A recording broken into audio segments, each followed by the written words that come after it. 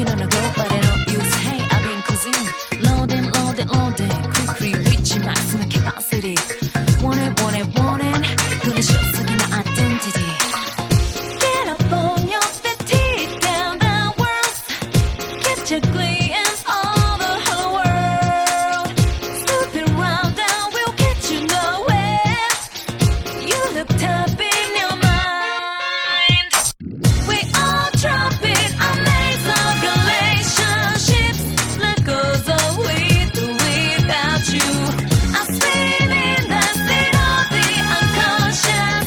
I search for your heart, cause in my true self.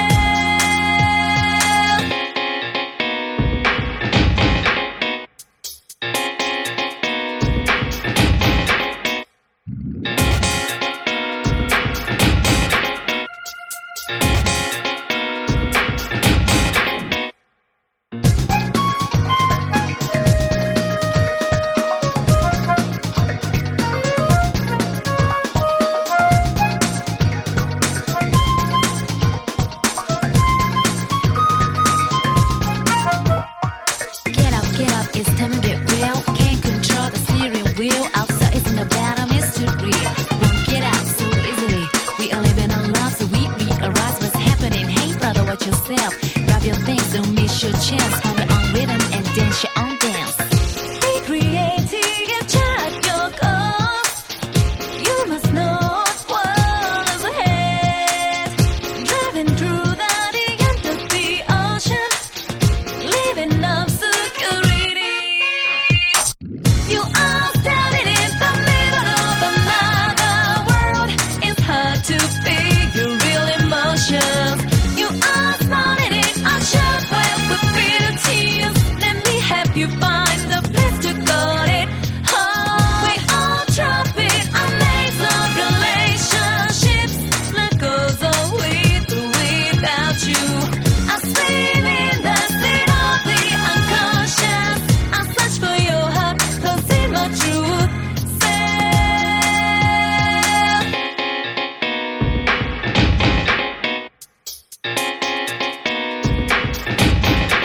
Looking at Twitter is better than playing video games. We're ending the podcast, and you were going to talk for like 20 minutes about Hunter x Hunter, even though you have a podcast.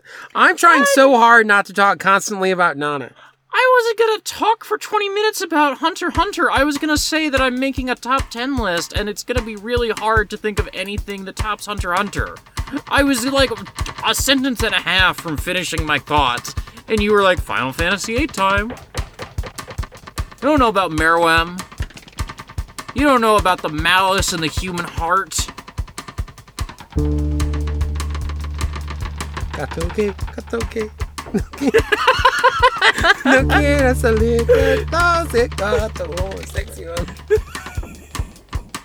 Nanahachi is real. Nanahachi is real.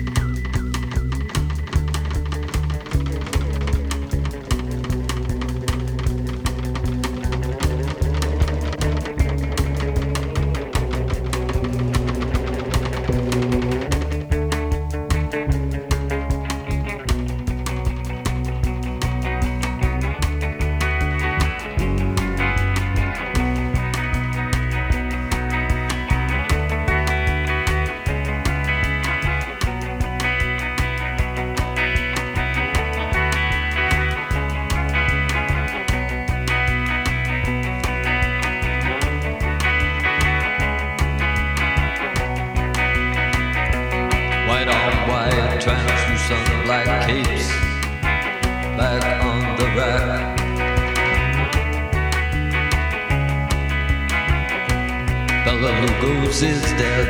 The bats have left the bell tower. The victims have been bled. Red velvet lines. The black box. Bela Lugos is dead.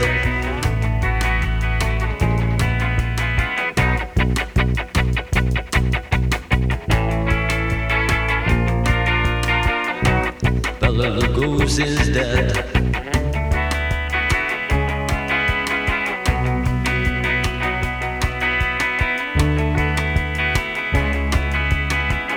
Undead, undead, undead.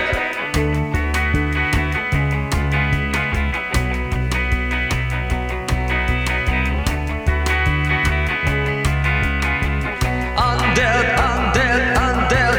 The virginal brides file past his tomb. Stupid times their flowers bereft in deathly bloom. Alone in a darkened room, the Count.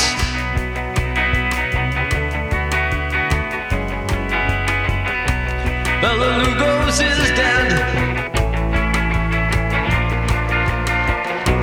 Bela Lugos is dead. Bela Lugos is dead. Undead, undead, undead. Undead, undead, undead.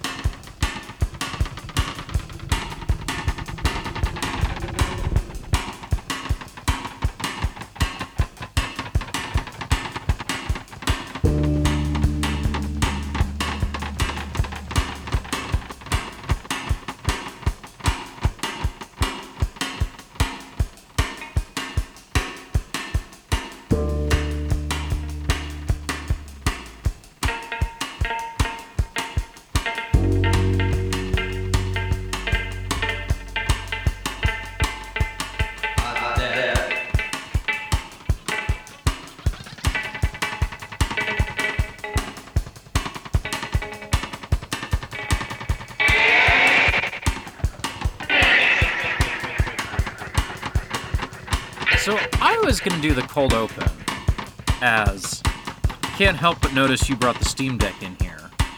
Roast you a little bit for that. You're just playing Final Fantasy VIII on the podcast. You're the one who hit record. Now I'm going to do this move. Okay. You've been able to get that to work? Because I haven't been able to get that to work. You have to long press. Oh, you have to long press. Yeah.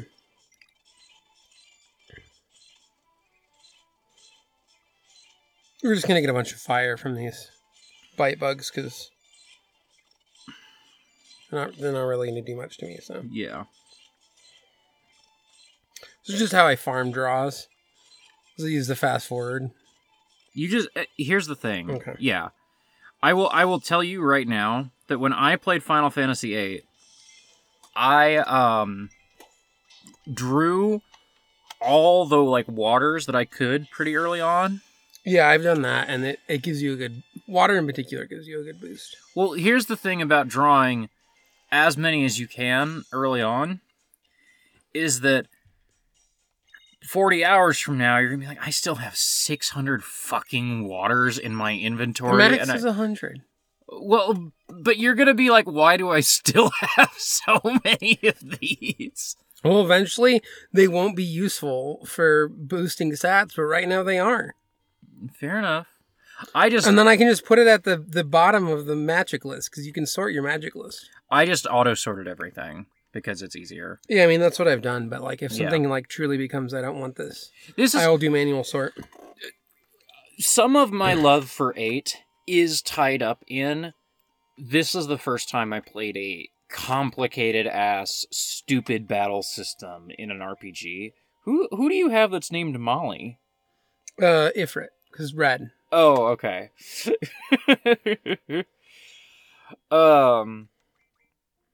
Molly said that she wanted to be named after somebody. Okay. I missed whenever you solicited people having names. I didn't notice that you named Squall Neve.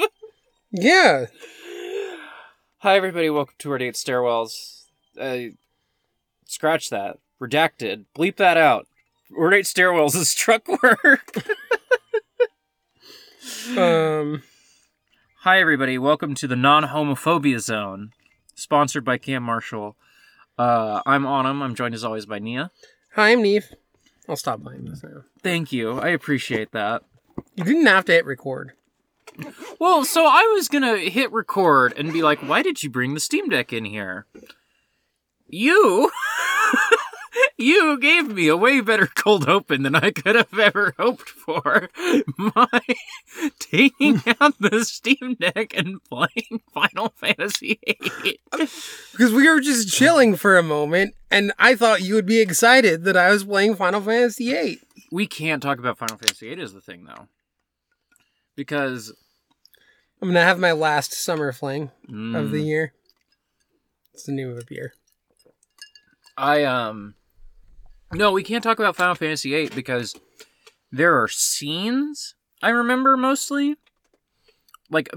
Especially, I have cutscenes that I'll tie to, that happens kind of in the last quarter of the game and stuff like that.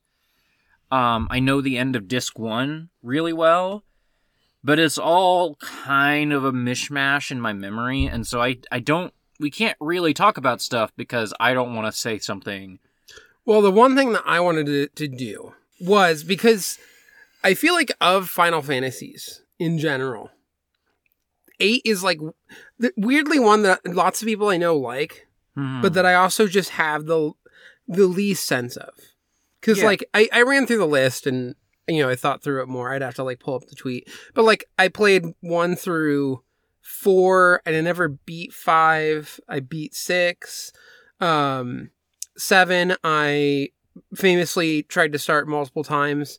The first time I got upset when the big spoiler happened, Aerith dies. Aerith.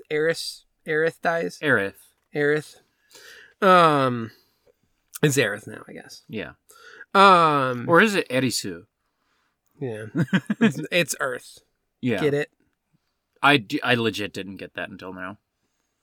I did not understand that until this moment. So she died, and I was like kind of upset because I put a lot of effort into like building her up. Right. And so I took a little break, and then I came back to it, and I was like, I don't actually really remember what I'm doing and what I'm supposed to do next. So I was slightly lost. And by then, I had like, my brother was playing, and I just kind of started watching my brother. Like, I'd already been watching a little bit because usually he got priority with the PlayStation because he was older than me and he could punch me.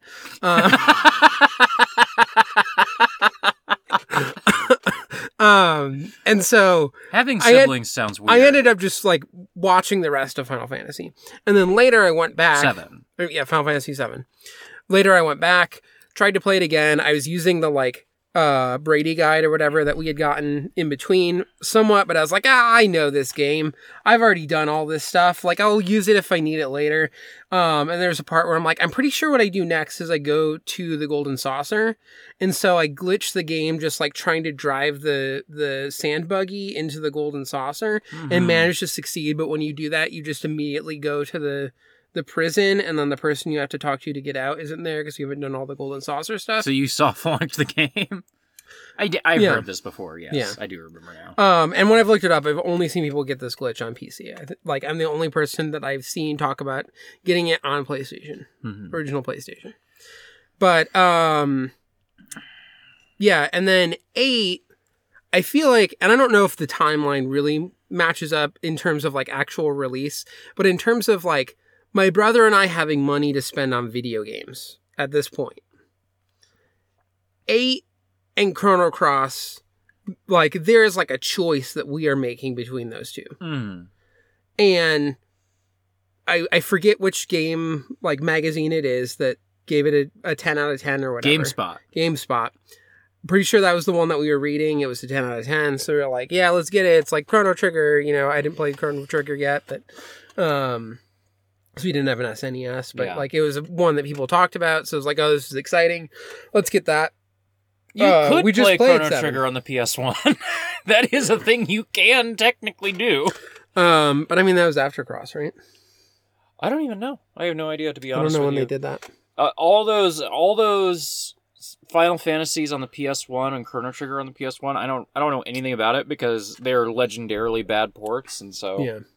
But yeah, we chose Chrono Cross instead of Final Fantasy VIII, and they're like M and I diverge paths. It's like I genuinely, truly, I think that if you had gotten Final Fantasy VIII at that time, your life would not be fundamentally different because you would be playing Chrono Cross for the first time right now, and you'd be like, wow, this game's amazing. But you would be like, fundamentally, like, I think that 8 would have had the same impact on you in that moment that Cross might have had. I think 8 is like that caliber of game. I think 8 is truly special.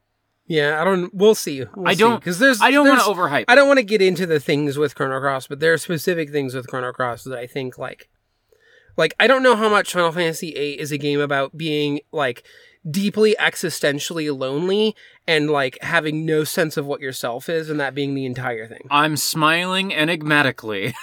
But like already 8 is a game where there are like characters who are your friends or like your classmates in a way that you might like, that they are hanging around. Chrono Cross fundamentally has like, there is no stable party in the way that 8 has it. Every single person in Chrono Cross is like explicitly doing something else. I haven't played Cross and you haven't played 8, so we just fundamentally can't have this conversation. I think 8 is about these things in a lot of ways. There's also stuff that I don't even know if you know about with Chrono Cross that is specifically about like bodies and changing bodies and fears about like what that means. Mm-hmm. So. There's also stuff that I know that you don't know about 8, and so it's like, yeah. What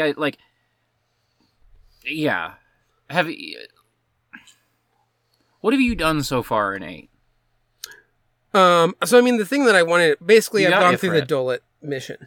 I just finished that. I'm like going back and, you know, the whatever seed ranking thing, that stuff. Did you play way too much Triple Triad? Did you kind of like burn yourself out on the game a little bit from Triple Triad shenanigans? What the fuck is Triple Triad? Okay, good. I haven't played any hard games. Here's the thing. No, the big thing that I did was that I just like ran around and started stocking up a bunch of like draw magic stuff to like just have a ton of that stuff. And then I got the thing that lets you make like mid-level magic from low-level magic. And so then I spent even more time just running around drawing. And at the very beginning, I did not think about, oh, I can just have it fast forward and like keep track of this. So that's part of the other thing is that like the first night that I was playing it was like, there's been multiple days where I've been trying to fix because I was trying to do the like shaders to do the CRT stuff and it wasn't doing anything. And so I like wasted a night just trying to figure out how to get like the graphical settings the way that I wanted for DuckStation. And what I found out in the end is if you try and do any of the shaders from the in-game thing, it just doesn't work and it's just like weird and busted. Oh. You have to specifically go... You have to boot into DuckStation. Yeah, you have to go to the like desktop mode, you have to open up DuckStation, and then you have to like change it for like the whole, all of DuckStation. Okay. So, it seems like they also don't do a ton of... I guess you could technically be playing in like Beetle PSX and RetroArch and solve some of this, but DuckStation is a generally better emulator. I just wish it was as fully featured as some of the RetroArch stuff is. Yeah. But anyway, the thing that I wanted to talk about was just what I know about Final Fantasy VIII. Because, 8 then I never played. 9 I never played. Because that was also sort of... It was less intentional at the time, but Chrono Cross was also kind of 9 money. Have you seen the Sakaguchi 9 video? I think so. Yeah. Yeah. Him taking the money? Yes. But I watched a friend play a lot of 9, enough that I have like a sense of what that game is. I have like general sense of like I like the soundtrack of 9 a lot. I have general sense of characters and stuff.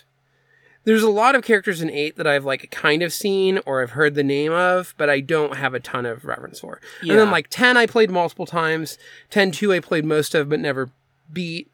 11 I never touched because it's MMO. I have 11's honestly the one that I have zero sense of. I don't know the name of a single fucking character in 11. No. 12 I beat. 13 Trilogy I like never actually beat, but I played some of those games and I like know the characters, Yeah. Someone mentions a character like Vanille and I like know who they're talking about.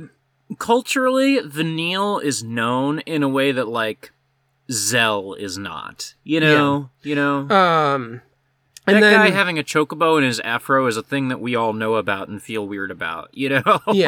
And then, 14 I played some of because I had some friends who were playing it. Only the free stuff, I never paid for it.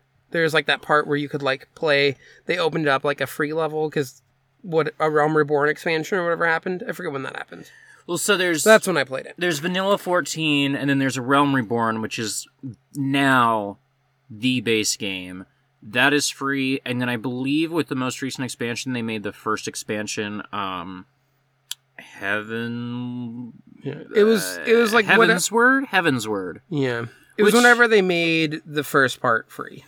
Which is... Heavensward is the 14 stuff I'm most interested in playing. I put some time into 14, fell off it because I fell out with the friends that I was playing it with, Sort of same. And also just...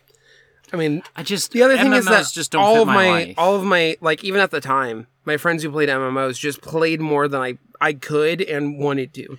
Yeah, so. that was the thing, was that I wanted to play 14 like a single-player game, but my friends were always online, which led to two things. One, they were always way ahead of me, and two, when I was online, they wanted to hang out together, and I would be like, I just wanted to listen to music and beat up guys. I just wanted to run around in this forest and grind against enemies because, like, I was going through some stuff, Yeah. Yeah, so 14 I don't think I'm ever really going to go back to. I'd kind of like to, but MMOs just don't fit, like, my life, Yeah. Like... There's just not the space for that. Yeah. And then 15 I played a lot of, but that was like sort of the beginning of me not playing a ton of games. Like, becoming a parent was the big, I'm just not gaming in the way I was previously thing that happened, but it was already starting before then. Yeah. But 8 is like this one that there's like a certain amount that I know of. But also, it's the one that I feel the least like I have a sense of. You don't know fuck about 8. I'm going to be honest with you. Yeah, so... Tell me everything you know about 8. So this is what I wanted to do on the podcast. Yeah. Taken way too long to get here. Was to say... And I'm going to not talk about anything that I know from going through, like, the Dole mission. Yes. Or Dole, or however. I think it's Dole. Real quick. If you post in the Discord, if you vague post... If you forget to tag some spoiler shit, if you ruin anything for Nia, I will find you. Now, as a note, I mostly only check export and the export chat and the network chat. Go to Final Fantasy General. Final Fantasy. Feel free to talk shit there.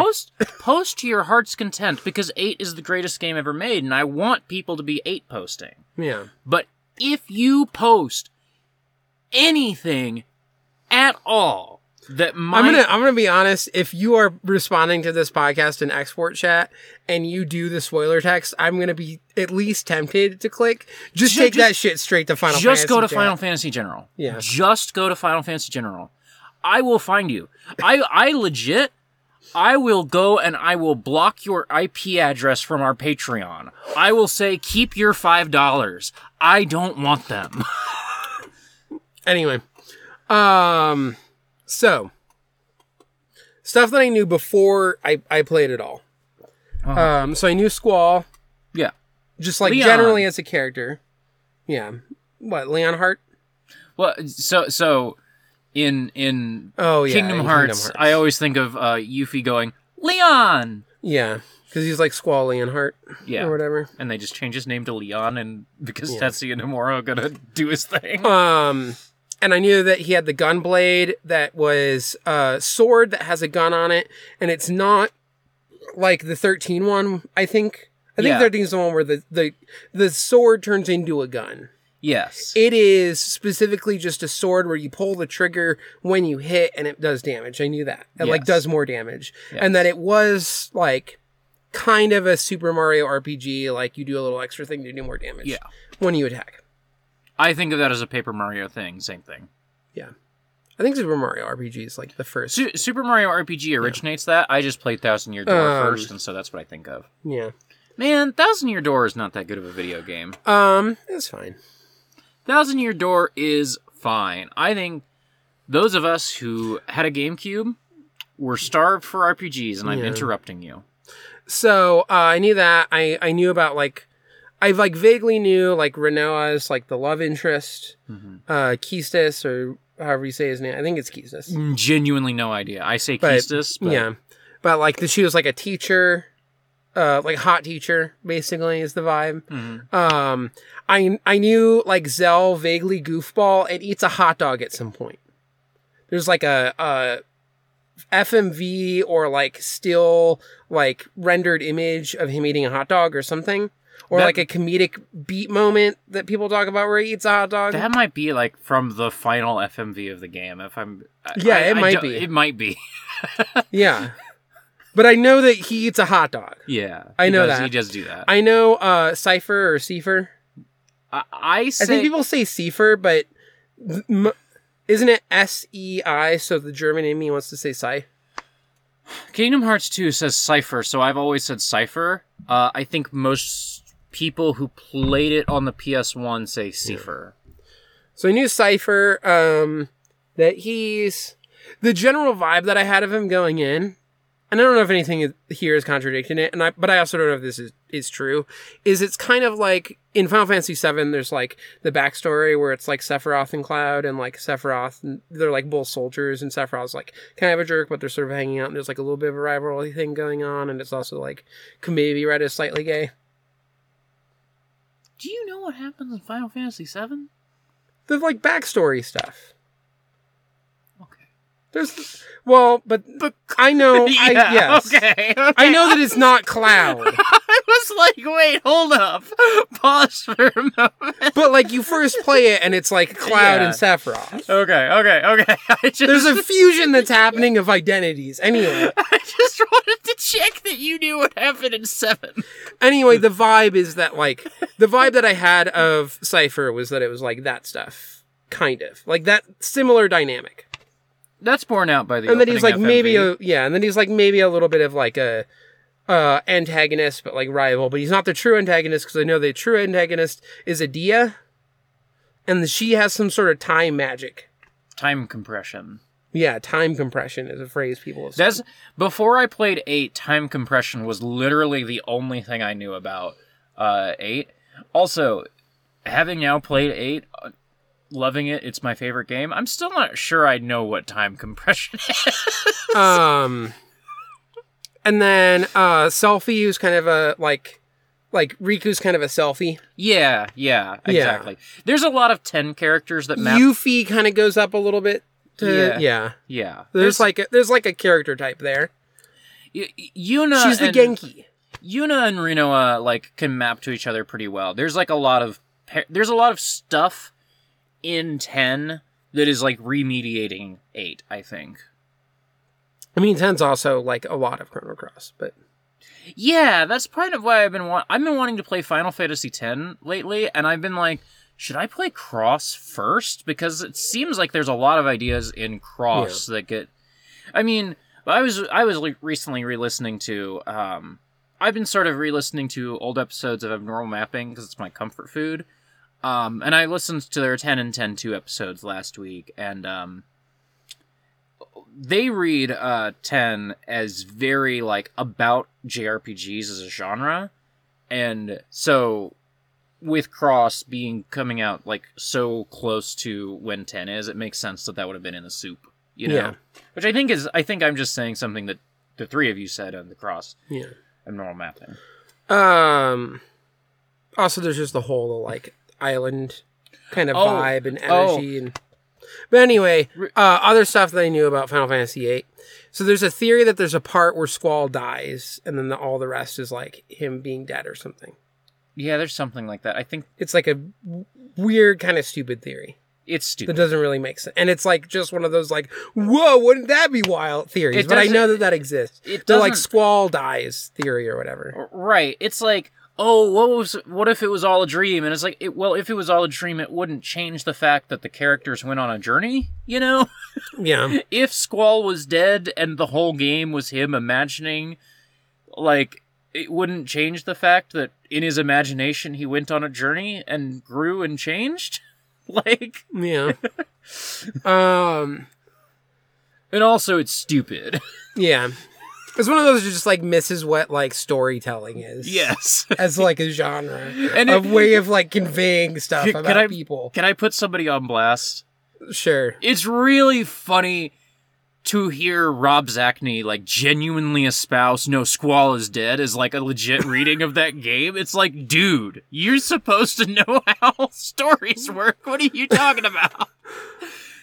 If we're putting Zachney on blast right now, the part that I always just think about is Rob Zachney talking about Outlander and talking about how he wishes that it was more of like like intense political drama with like the various factions and everything going on. And in my head, I'm thinking, Rob Zachney, this is the show where she gives head so good that a man comes back to life. It's a show for women to watch and think about, what if I could give head so good that it made my, like, handsome, swarthy, like, strong Scottish husband come back to life. Yeah. That's what Outlander is for. And then he mentioned that. He mentioned specifically the life-saving head. And I was like, you should know what the show is about. Women are horny, Rob Zachney. That's what the show's for. Women are horny.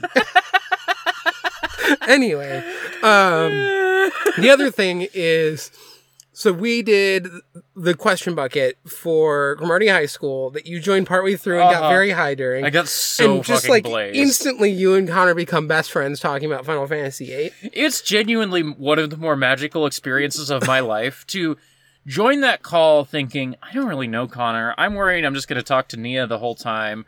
And then I didn't speak to you for 90 minutes because I was I don't know if it was that long, but, and I don't remember a lot of that conversation because Connor hadn't been it either. Uh-huh. There's a certain amount of you holding back. Yes. But there was something where, like, Connor was talking about, like, oh, and I knew that it took place in a school. I knew that, like, at least Final Fantasy VIII started at a school. Do you remember the funniest thing to remember about 8 then? I remember Connor saying that there's, like, something in the basement that's, like, a man or something. You're so not prepared for what's in that basement. And that was, like, sort of the beginning of some stuff popping off from the vibe I got. That's incredible. Yeah, you know what? There is a guy in that basement. You're going to meet that guy, and things are going to pop off. Yeah. I mean, I have, like... But all of it's so hazy. I have, like, vague other things You will about meet that handsome young gentleman. I feel like handsome and young were not the words used to describe him. This is so good. This rocks. I'm not saying anything else. So yeah, obviously now I have like a little bit more from the beginning of the game, but not too much. I mean, the beginning of the game has... The other thing is I knew about like drawing magic and vaguely that you like link it to your stats. And I sometimes thought that was also called Gambits. But that's 12. Yeah. But I thought it was just like it just got reused or something, but no, it's the junction system. I also weirdly thought Guardian this. Force. I also weirdly thought that before I played 8. I think that's about it. That's about all I knew. So anyway, that's, That's 8. I'll keep plugging away at Final Fantasy VIII. I'll probably try to keep up with Soul Hackers too, because I don't want to like completely drop it, but 8 has grabbed me a little bit more. I came over, you're playing Soul Hackers too. And you're in the middle of a battle, and I'm like, is this game still a blobber like Soul Hackers 1? And you finish the battle as I'm asking that, and the camera zooms way in on the protagonist's ass. That's like... Her ass is taking up like 50% of the screen. No, it's not. I mean, as you're walking around the dungeon, just huge anime ass in your face. She's like on the set, like half of the screen, but like her entire model. Yeah. It was very funny to ask. It is from behind where you see her ass because she like leans over as she runs around. Yeah. But yeah. She also has like a kind of thin, bony ass. It's not. Yeah. It's not that good of an ass. No. At least in terms of what I'm looking for. Right. Yeah. No. This is the thing. We were talking earlier about Atelier Ryza a little bit. Yeah. And like, she has like thick thighs for an anime girl, but I kind of wish she was just a big girl. You know. Like I think she would be hotter if she was actually big. Yeah. Anyway, I do love Ringo's just ridiculous like disco ball jacket. It's like a puffy jacket. Oh, you're talking about Soul Hackers too. Yeah. I was like sorting through Ringo. Who is Ringo in Final Fantasy VIII? And it's just like stealth illuminating with like different facets like lighting up and turning off. I want to save Persona 4 talk. I'm not going to talk about Persona 4 on this episode because we will do a bonus episode. At this point, with just how crazy scheduling's been, it's looking like that'll probably just be like whenever I finish the game, maybe. Yeah, we'll see. We might be able to like record something next week, but yeah. The other reason I don't want to talk about Persona 4 is I would be happy to give you an update about where I'm at. I think I've played maybe an hour in the last week, spread across 3 different play sessions. My first 2 weeks, the last time we recorded was right before I started my new job. Mm-hmm. These first 2 weeks at work have gone very, very, very, very well. And my first week after work, I was getting a lot of stuff done. I was cleaning, I was cooking, I was like taking care of stuff. week 2 after work every day, there's been stuff that's come up that's like made those things difficult to do. My fridge wasn't working for a few days, which didn't really incline me to cook, you know? Yeah. Got that fixed now. It was literally what you said of, did you check the little dial for adjusting the temperature? And it was where it's supposed to be and too warm, but I just turned it down a couple notches, and it is now back to where it's supposed to be. So, like it was set to 37, right? And it was like 44, and I turned it down to like 30, and now it's at 37. So I would still like maintenance to come look at it, but at least I have a functioning fridge. Yeah. And It's weird that yours, because mine does not give specific. It's just like 1, 2, 3, 4, 5, 6, 7, 8, 9. 10. Well, so it's But- 5, 3, 1, but 3 is at like, it says like control temp, and so me coming from food service world, I'm assuming that 3 is supposed to be it's at 37, you know? Yeah.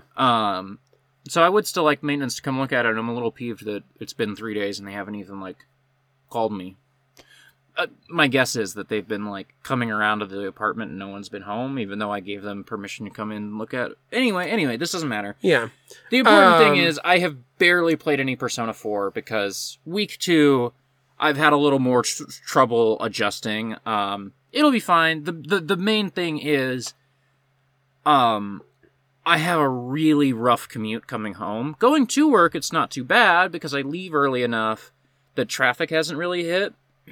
But coming home from work, traffic is in full swing, and it's just rough, and it leaves me so drained, you know? Yeah. And then like, you know, there's just been little things that have popped up that I've needed to take care of, and it's like, you know, like, I think 2 nights ago, or last night, I don't remember, I got everything taken care of that I needed to, and then I'm like, finally, I can game, and then I looked at the clock, and I'm like, technically I need to be going to bed in 20 minutes. So I played like 30 or 40 minutes, maybe, but, you know. Yeah. Good game, really still enjoying Persona 4. Don't want to lose steam on it. I'd really like to see Persona 4 to the end, and I can feel that I'm losing steam because of life stuff.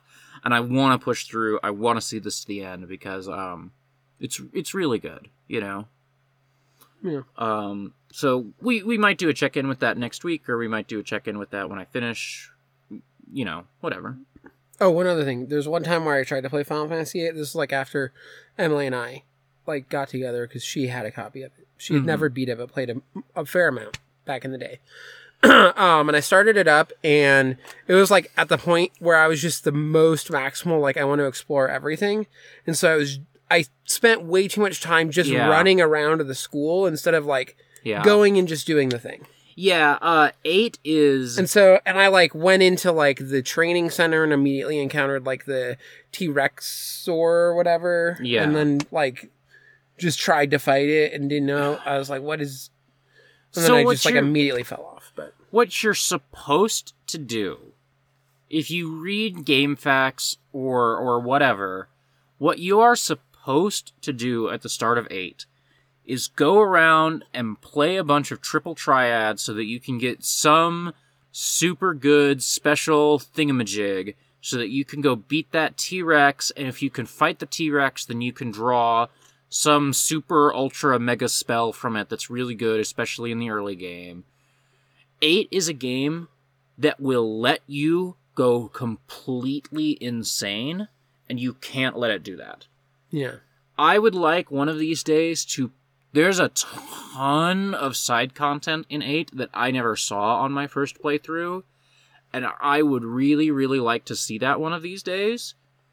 Even with wanting to go through more thoroughly and see that side content, I'm never going to 100% this game, because the thing about it is you can play triple triad against certain masters in each area of the game, and if you play against those masters, you can affect, like, the world tendency. You can affect what cards you can get from random people on the street. So if you read the guide they'll tell you, you need to go play this person and lose on purpose so that you can then go play the master, and if they don't have this card, then you need to quit out and start it again. And if they don't have it, just keep quitting out. And then once they have that card, then you can play them, and then you can beat them, so that then you could go back to this other guy across town and beat him to get his special card, so that it doesn't.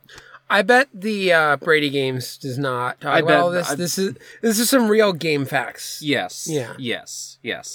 That's the other thing is that I generally don't use guides too much, but especially with that, because like I also was just like, you know, not like reading the manual or anything, especially at that point, just like jumping into it and then not going and like doing the tutorial stuff with Keystis was just like. Yeah. What is this game? So then I looked at GameFAQs, and then GameFAQs was just like, well, you gotta go do this, and you, like, all this, I'm like, what the fuck is this game? So, you had any scenes with Keystis yet? You talked to her, really? Or you just went to that cave with her? One of the caves, she's, like, kind of in the vehicle while you're going, and she, like, repeats, she knows what you're going to say sometimes and says it. Yeah. She's cute. I like her. Yeah. I think... But, because, like... This guide, too, because I just have the Brady guide on my Kindle now. And so it is just, like, there's, like, a little bit of, like, hey, here's the stuff in the garden. But it's most of it being, like, like, this is just good for you to know where this is. Like, at the part where there is a little map, you, like, show a selfie about it. Boom, boom. But then it's just like, oh, just like leave the garden and go do this. And then it has some of the stuff where it's like, hey, it'll be really useful to like go and draw some blizzard. And then if you can like get the mid magic refine, and then you can make the blizzard into Blizzara, it'll make the fire, like, you'll be able to do the fire cavern really quickly for the seed ranking or whatever. Yeah. It's just stuff like that. So it's like I'm just through... What, here? I'm like heading back. This guide looks really nice. I was thumbing through the Persona 4 guide a little bit on the Internet Archive. That guide is, I understand, and it's from Double Jump, which I don't think probably had the funding behind it that like Brady or Prima did. But it's kind of just like, here's some stills of the characters you like, and telling you like what you should be doing each day. You know, it was kind of a boring guide, a little bit. Yeah. I think... If that's all the gaming talk. Yeah. There hasn't been too much else. I mean, Final Fantasy VIII's been the big thing. And again, I sunk like an entire evening into just trying to fucking figure out why the shaders weren't working. And then after messing around in the application for way too long, I Googled it and found someone being like, hey, why isn't this working? And someone was like, have you tried it in the desktop mode? Or no, it was somebody giving a bunch of advice. And then like you read through the thread multiple times and they're like, oh, you're not in the desktop mode. You have to do it in the desktop. It's like, why don't you mention that first? It seems like the most basic thing you would bring up to people. Yeah. Anyway. Okay. Itokuniki. Do we have anything else to talk about? We might. I'm a little tired from aforementioned commute, and so I'm kind of ready to get into it. Yeah. I as I said on the most recent Longfire, I've been listening to a lot of Japanese punk music and also watching Narissa streams. Those have been like my two while I'm at work stuff. I've been listening to a lot of Final Fantasy music at work, and then I've been reading The Element of Fire by Martha Wells. That's pretty good book. Very tropey, but it's like, when I say tropey, there's a certain YA thing that comes into your mind. The Element of Fire by Martha Wells came out in 1993. And so it's more just like, this person clearly likes detective stories, and clearly likes high fantasy, and clearly likes wizards, and kind of just put them all together in the book. You know, it's not like, it's pre-TV tropesification tropiness. You know, it's solid. It's like a 3 out of 5 book that's actually 4 stars. You know? Yeah. Does that make sense? I think so. It's like a 3 out of 5 in spirit, but it's a really good one, and so it gets up to a 4. Yeah. But its aspirations are 3 out of 5. Yeah. So this is our second to last episode on Ikoku Nikki. Do you want to mention we kind of have plans for episode 100? Yes. So, this is episode 98 of Ornate Stairwells. Our next episode, episode 99, we'll be finishing up Ikoku Nikki. And then the AMPTP should strike a deal with SAG-AFTRA. I expect that will be coming any day now, right? Yeah. But also the pessimistic part of me is like, it's going to take forever. It could take forever. We want to talk about a movie for episode 100 of Ornate Stairwells. We want to talk about Perfect Blue. It is not struck work. That being said, go pirate it. Do not watch it on struck streaming services, whatever streaming services those might be. Don't go watch it there. We'll talk about it, Go see if they have it at your library on, like, Blu-ray or DVD. Yeah, absolutely. I'm sure they do. Or, hell, if you still have a VHS player and they've got that VHS of the old dub. Man, I bet that's good. That's how I first watched it, was a VHS of the original dub, which has, like, 3 minutes removed, which is mostly, like, the most violent and, like, sexual stuff. But yeah, I almost said Persona 4. Perfect Blue is a movie very near and dear to both of our hearts. It is a director that we have covered multiple times on this podcast. If the AMPTP has not struck a deal, after Ikoku Nikki, we will go on and we will cover... I don't know, we haven't decided. We could do the Rose of Versailles manga. I still haven't watched the anime with GGP yet, because we might do that. Yeah. You talked about Po Clan. We've talked about Master and Margarita, the book. I would love to do that. So we've got ideas. So if there's still not a deal after our Perfect Blue episode, we will resume covering non-movie sorts of things. But it's episode 100. We'd like to do a movie. It's not a struck movie, So. Yeah. Ikoku Nikki. Yeah. Broad thoughts on this volume? I had some thoughts I wanted to say up top. Do you have anything that you just kind of... on these two, or... How you're feeling about these two, how you're feeling about this, getting so close to the end?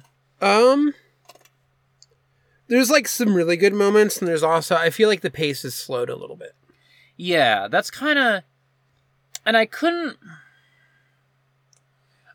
quite pin down what it was, I think there are some moments that are, like, truly just, like, there are moments in this that I'm like, Yamashita is doing the damn thing. Like, there is some fucking incredible stuff in these volumes. And there is also some stuff that I'm like, it's not working for me, and I can't totally pin down why it's not working for me, Yeah. I guess that's why we're here to do this podcast, Yeah. So I tried to write up some synopses. Thank you for doing that. I really appreciate it. I was cramming last night to get this done because, like I say, just kind of a stressful week for me. Yeah. Normal stressful, though. Normal stressful. Just like, I'm kind of more tired than I want to be. Not like, oh, my job sucks. I'm really happy with my job, so. Yeah. So, page 36. This is what I wrote. You probably remember some of this more than I do, because I read this, like, over a week ago. Well, I was really on top of my reading this week. I read volume 8 probably a week ago as well. True. Volume 9 is, page 36. Asa overhears some first years in the light music club saying they're afraid to say the wrong thing around Asa because her parents died. She also learns Makio and Emery are messaging online. She talks to Emery about what she heard the first years say, and asks Emery about how she felt when she texted her after her parents first died. She also asks Emery if she likes girls, and Emery thinks about how she has kept her girlfriend's show a secret from her family and friends. Is she asking in that moment? I thought Emery is remembering a time that Asa asked, so do you like girls? Because remember, there was that chapter where Makio and Emery's mom were eating lunch over here, and Emery and Asa were eating lunch at the table next to them, and Asa was like, so do you like girls? And Emery is like, we're not talking about this anymore. I thought Emery is remembering that moment. Because look, she's wearing her Yeah. school uniform here, and she's wearing like a... Yeah. Yeah. Yeah. Anyway.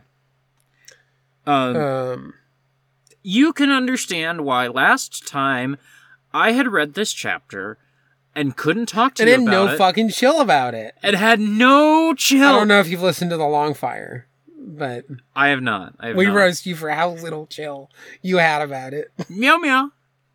Meow meow meow meow meow. Yeah. To be fair, the big thing happens. Yeah. The thing. You could have had chill about it, though. It was hard. It was difficult. I thought that this... I mean, this is one where there's, like... This is kind of build up to 37, you know? Yeah. There's some stuff in here that's also kind of interesting around the, like, you know, Asa having this moment of, like, oh, here are these people who, like, don't really know what to say around me, and I'm kind of feeling weird about them, like, talking about me behind my back that way. But then I'm also thinking about Makio, when you first texted me, being like, oh, the wording on that feels like she really thought about what to say. And now Asa's like, at the time that seemed like a good thing, but also there's like, was it also this sort of same awkwardness that's happening here, where you were like trying to walk on eggshells around me, and it was like trying to navigate that and be like, you know, there's like complexity to how I'm feeling about this. Yeah. And then, yeah, it kind of... I stan Asa. Asa's so good. and then it kind of spurns Emery to be like... Let me tell you. Yeah. So, you just want to move on to the next? Yeah, because this is really set up for 37. Yeah. So 37, Emery responds to, so basically, Emery says to Asa that she has a girlfriend. Asa is kind of awkward about being supportive, and when she says that she's not prejudiced, Emery basically says, yes, you still are. And then thinks about all the ways that heteronormative society has isolated her as abnormal.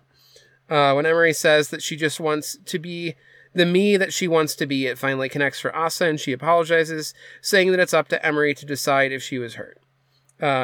Asa having a real moment of a thing that I tried to explain to my toddler, like literally tonight. Literally tonight. Anyway.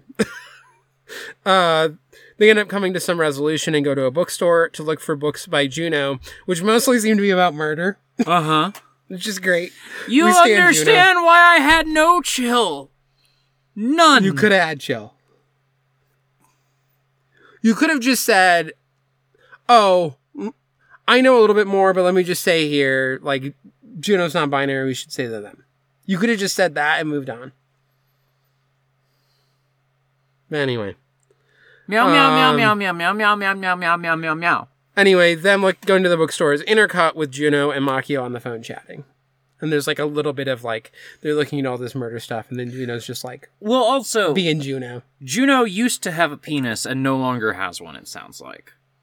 If I'm understanding that conversation correctly. It could be that Juno didn't used to have a penis, but then sometimes when going to the bathroom is thinking about what it would be like to have a penis.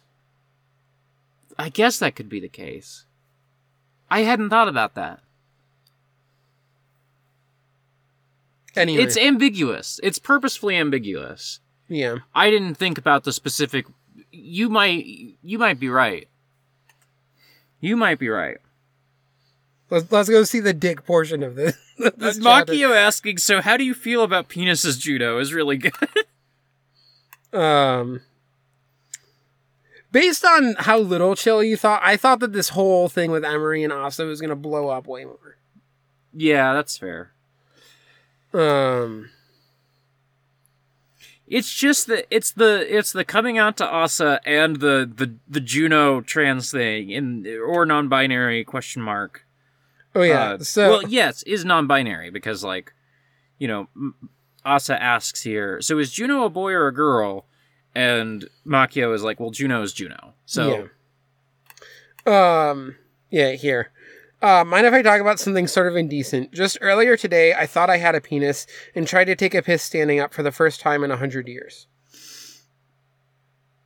Yeah, I can't tell if that's... Yeah. If that's like, when I was little, I tried to pee standing up because I just wanted to do it that way. And then they're like, no, you have to sit down. Or... I used to have a penis, and it's ambiguous. Yeah. Regardless, Juno is Juno. Yeah. Juno loves writing books about gory murders, and we love that for them.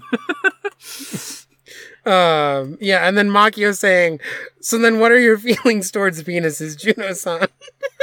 Are you sure you want to ask that? Anyway, we skipped over the actual best part of this chapter. Yeah. You mean that's not the best part of this chapter? Juno, what do you think about penises? The actual best part of this chapter,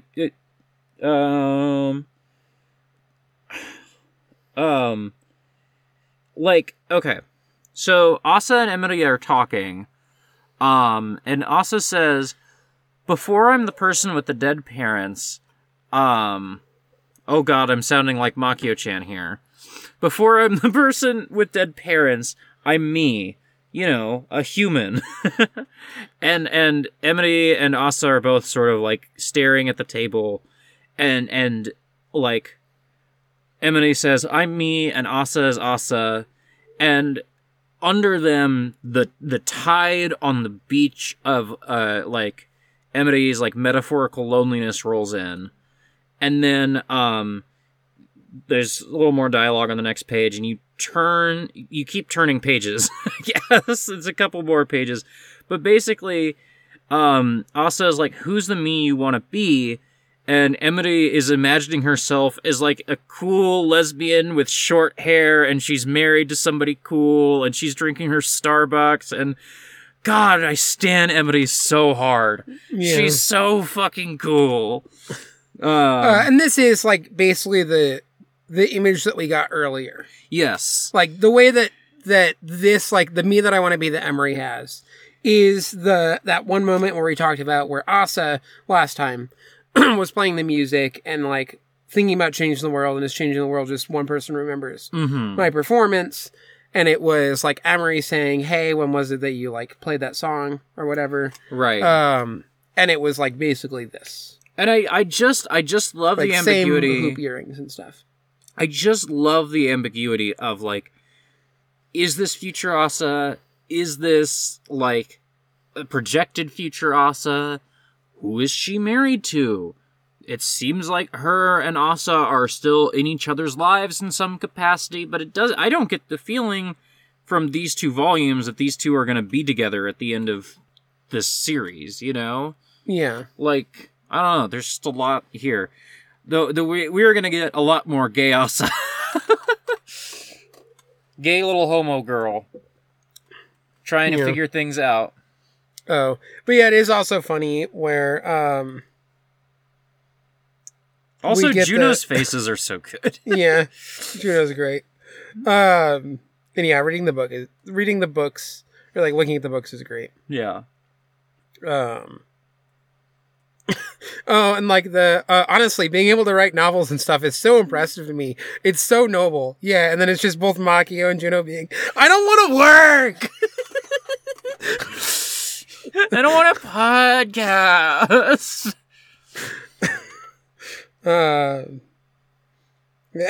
I was crying the whole time I wrote it. The mass slaughter scene, you're so perverted. Anyway, great. Good stuff. Chapter 37 is so good. Yeah. Page 38.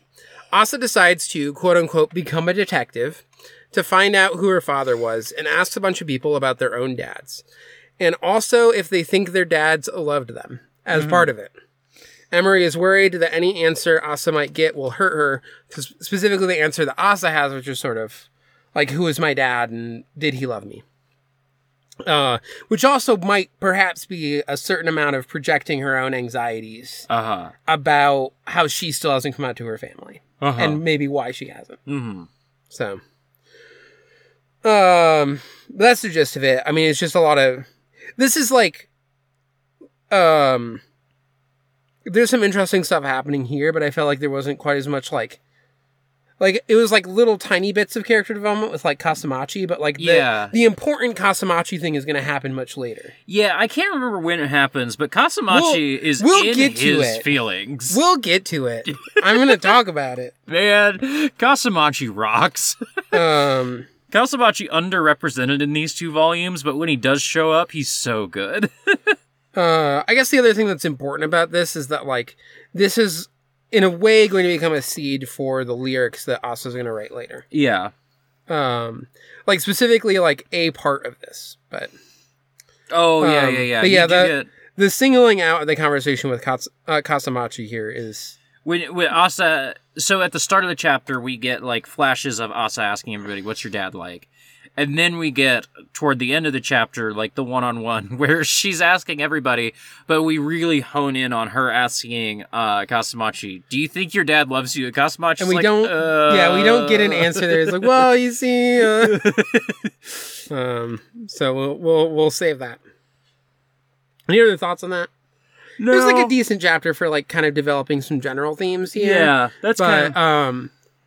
I felt like it didn't push like main characters really. It like set some groundwork for main characters. I think in general the cast is ballooned a little too much, maybe. Yeah.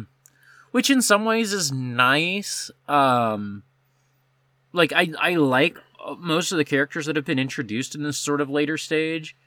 It almost feels like, because from what I can tell, this book was a sort of surprise big hit, you know? And introducing all the other characters almost feels like, is this going to go for 30 volumes? You know? Yeah, it does have a certain, like,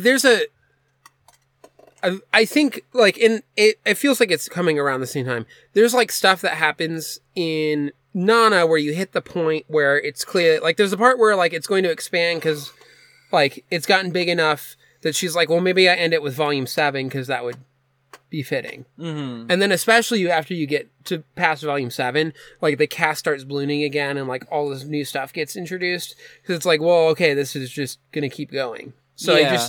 I need to like fill this out more. And it feels like it's in an awkward phase. It maybe, especially knowing that it's going to end pretty soon, I think the book would work better if it was just focused from start to finish of like getting us to that spot. Yeah. You know, and it just feels like, yeah, I think maybe that's the issue with the pacing that I'm having is there's so many people added to the cast that I'm like, I'm not invested in this person. I like them, but I'm not invested in them, you know? Yeah. There's also, and again, like, I don't know how much of this is the translation having an effect on my reading of it as well. But there's ways that, like, certain characters, I have, like, a vague sense of them, but I don't have, like, a clearer sense of them. And some of the characters look similar, which is a thing that we've brought up. But even beyond that, like, there's some manga that will introduce a character and will, like, spend, even if it's just, like, a like, part of a chapter, will just give you enough about that person and will, like, flesh them out as a human being enough quickly that, like, you then immediately slot them in and you, like, accept, you know, and you're pulled in. And a lot of characters are kind of brought in briefly, but, like, so much of the dialogue is kind of, like, interwoven and stuff, too. So it's, like, you got, like, this entire chapter of, like, 8 different people talking about their dads. And so then it's, like, I'm not, like, getting as much where somebody in particular is kind of connecting. I'm spending time with one person and connecting with them. There's times where if I were localizing the book, maybe I'm going in and adding, like, such and such kun, comma, you know, where maybe the Japanese had she or you or whatever. I'm going in and I'm saying, let's reiterate this character's name to sort of ground the reader in this moment, you know?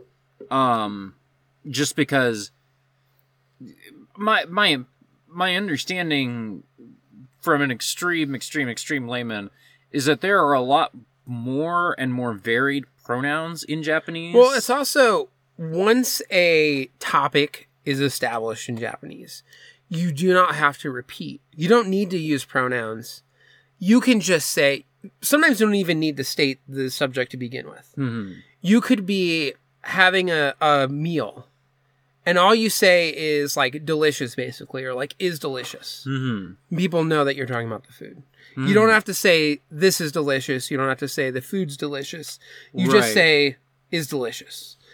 That's like a more obvious example in here. But there's also stuff where you establish that we're talking about, our friend M. Mm-hmm. We don't then have to keep saying they, M, blah, blah, blah. We might just say, something where that subject is assumed. Yeah, and I feel bad. And so there's like so much dropping off of even where you would in English put a pronoun to refer back to the original. I don't want to bag on this translation too much. I feel bad because I feel like on every episode we've talked about it in some manner, and usually in a negative light. And like I understand that this is unpaid passion project sort of thing. I have nothing but respect for the people who put this together. And I don't really read the things at the end of the chapters, but I might go see if there's some way like I can support the work that they do, because I'm really glad that this exists. Yeah. I can hold that alongside if I were the editor on a professional translation that we were going to put into bookstores, I might say we need to take a couple liberties here and there to make this clearer to, an English-speaking audience, Yeah. And also, like, the other thing, and this is just, like, the realities of production, if you're doing an official translation, there's probably more connection, if not to the author, at least to, like, that side of the publishing as well, where there's probably more ability to also talk about, like, hey, we're trying to puzzle through this thing, or whatever. If you can't get in touch with the mangaka, maybe you can get in touch with their editor, or, an editor who works at the publisher who handles translation sort of stuff, you know? There's just more infrastructure beyond even just the team that's doing the editing and translating and stuff that exists in that scenario. In addition to, there's not always the best pay from what I understand, but there's still like more pay and stuff too. Yeah. It's more than zero. Page 39. Page 39. Some of Asa's father's former coworkers agree to meet with her to talk about her dad. It's kind of a funny scene because they're all like, we didn't really know him. He like didn't really talk. He was kind of a weirdo. Yeah. But like his daughter wants to, we should do something. We should. It's really funny to think about, like, if I died tomorrow and somebody came to my new place of work that I've been at for 2 weeks and was like, oh, I want to learn more about Autumn. Can you tell me more about them? My new coworkers would be like, well, she seemed nice enough, Yeah. And these are people who worked with him for years that are like, well, he seemed nice enough. Yeah.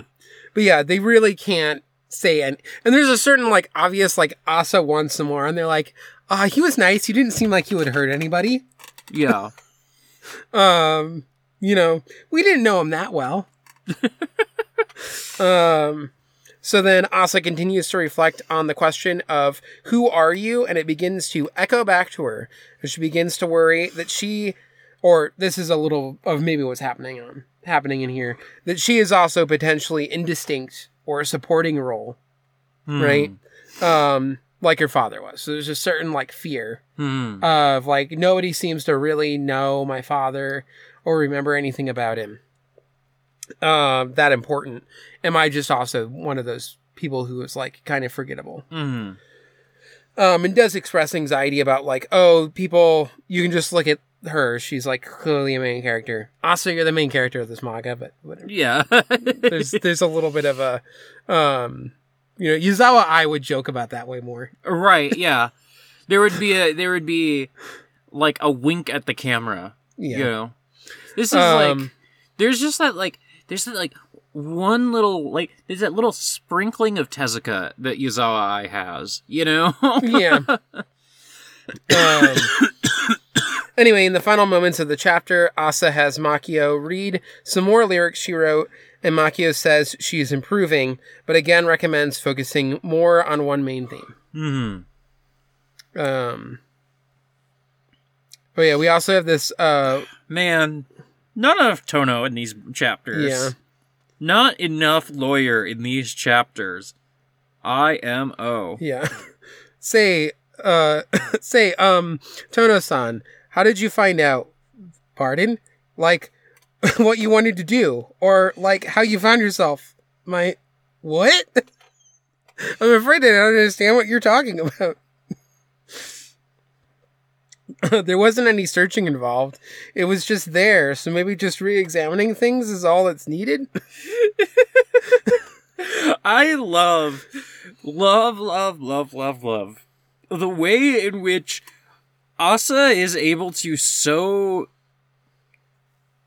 like, cut to the quick of things, you know? Yeah. And just, like, beat people over the head with just the, like, questions that she's asking, that she's like, well, this is really obvious. Everybody thinks about this. And they're like, fuck, I mean, I guess my dad loves me. Fuck, I've never been asked if my dad loves me before.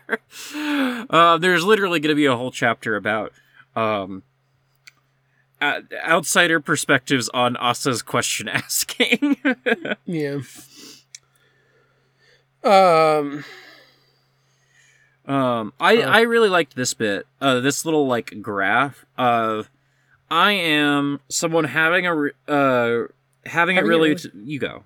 I am someone having it really tough because her parents died, who has a novelist as an aunt, a best friend whose object of romantic interest is girls, and her girlfriend is apparently cute, a friend who's good at drawing, a friend who's rich, a friend whose dad is a photographer, a friend who is the smartest kid in our grade, friends who are appearing on stage in the school festival, my aunt's weird friends, and should be gaining depth in music, but for some reason isn't getting there.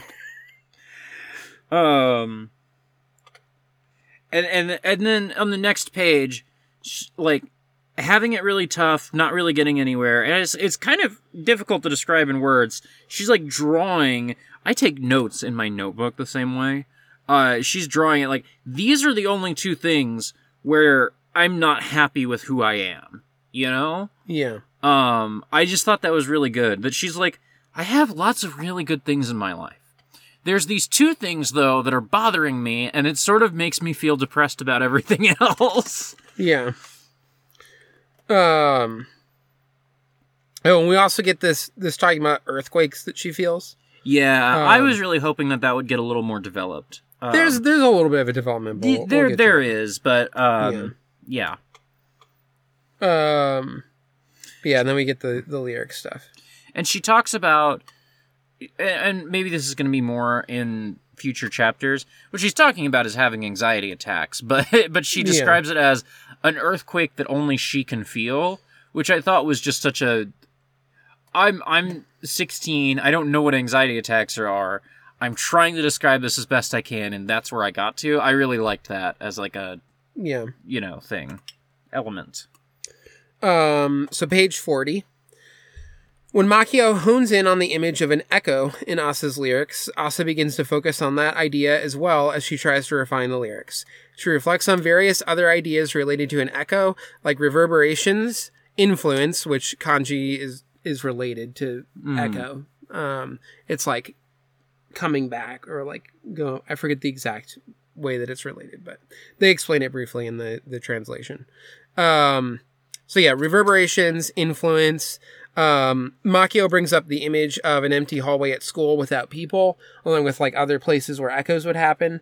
And Asa does like notice the echo while going into an empty hallway. And then begins to connect this idea of echo with her feelings of earthquakes in the desert. She talks with Kasamachi, who she runs to after he has just seen his dad. And Kasamachi admits that he doesn't think his dad loves him, at least not in the way he wants, and that's a very hard thing to realize. Asa asks what would happen if there was reverberations in a desert, metaphorically. First, there's some clarifications, like, is this a metaphor thing or is this a real thing? Are you asking me about science or are you trying to talk about something? She's like, metaphorically. It's like, okay, maybe the sand would part and it would reveal an oasis if there's reverberations in the desert.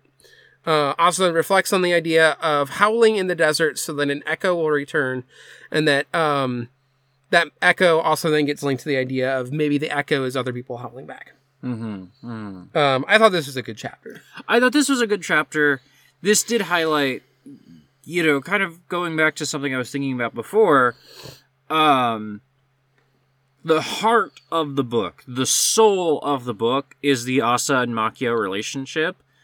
And getting a really good Asa and Makio moment in this chapter, sort of, now that I'm thinking about it, I'm like, I've been missing those, Yeah. A little bit of, like, those two, Yeah.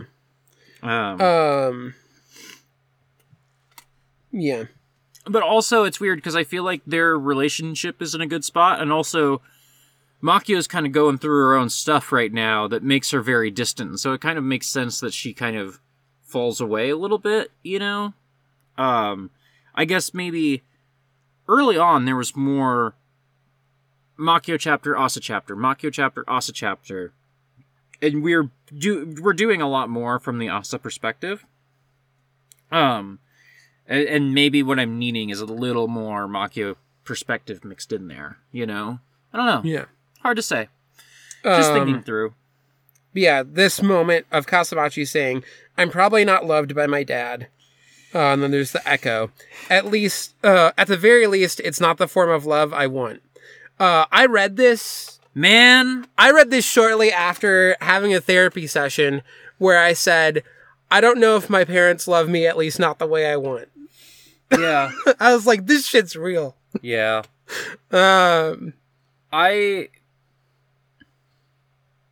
No, I'm not talking about it. I'm not talking about it. Anyway. There's too much. I'm not saying this real on a podcast. fucking moment. Real fucking shit right here. Anyway. And then also, he says, that's something that's been painful for me for a long time. And the act itself of realizing how painful it was also pretty tough. Like in a, what's a grown man doing, feeling like that kind of thing. And specifically, we get this, like, sort of evoking of, in, like, multiple panels of, like, that feeling being a thing that, like, makes you feel like a little kid again. Yeah. Well, and fucking real moment. Like, sometimes you feel like, man, when I was 17, my emotions were so big all the time. And now, even with my lowest lows or my highest highs, just aren't like that anymore, because I'm not, like, hormonal in the same way, And, like, Kasamachi going through, I felt like a teenager again, where I was feeling like the biggest feeling I've ever felt. It's like, man, that's real as fuck, because it does still happen every now and then, Yeah, and specifically the one sequence with this is, and most of all, the feeling that after all this time, I still want to be loved by someone like that is just such... and then we get the, like, teen version, basically. And then cuts back to, like, the asserting this, like, new adult, like, sort of breaking out of that a little bit and saying, but even if I'm not loved by that person, it doesn't make me a human without value. Which is an important thing to... That's a tough thing to be able to always say. Yep. Anyway. Then Makio comes by and plops down between the two of them, and it's so cute. It's just a good little moment. Yeah, here we get the echo and the oasis. Yeah. But yeah, Makio comes. You were bad-mouthing me. She just like you for real. She just like you for real. And then, she also wants to make sure she's not going to get bit by mosquitoes, because that's also me. Those mosquito bites, those puff right up on me. Well, it's specifically, she's sitting down between the two of them because she wants the mosquitoes to bite the two of them and not her. That's me. I'm extremely a Makio. But yeah, and then asks Makio to do a wolf-style howl, and she's like, what? And then she does. Yeah. And then all the dogs start barking and howling back. Yeah. She a wolf, get it? Yeah. Nope, not volume 10. Oh, you don't want to open volume 1 of Akira? No. Volume 9. So, page 41.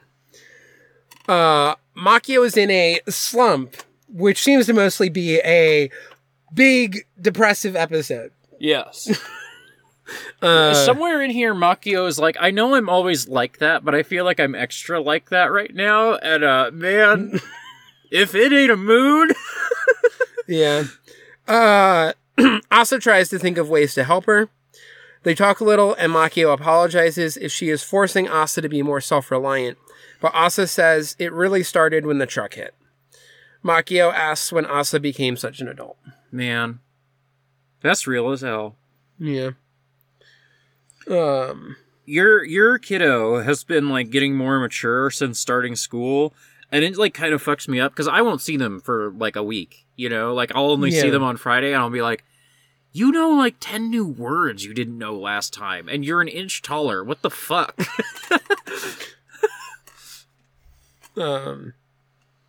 Yeah, we specifically get, like, am I forcing you into being more self-reliant and grow and stuff? And then, and then we get, you know, multiple panels of the truck.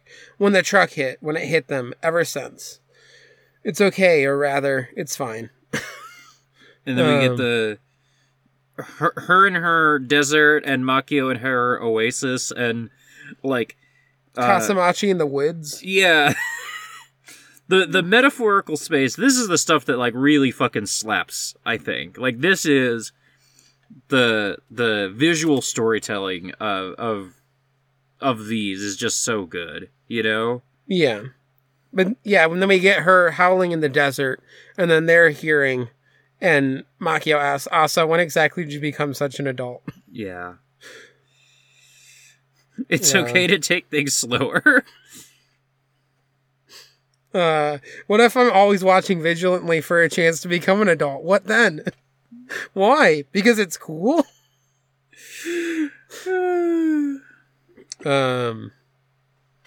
Yeah. Then, page 42. Ready to move on? Yeah.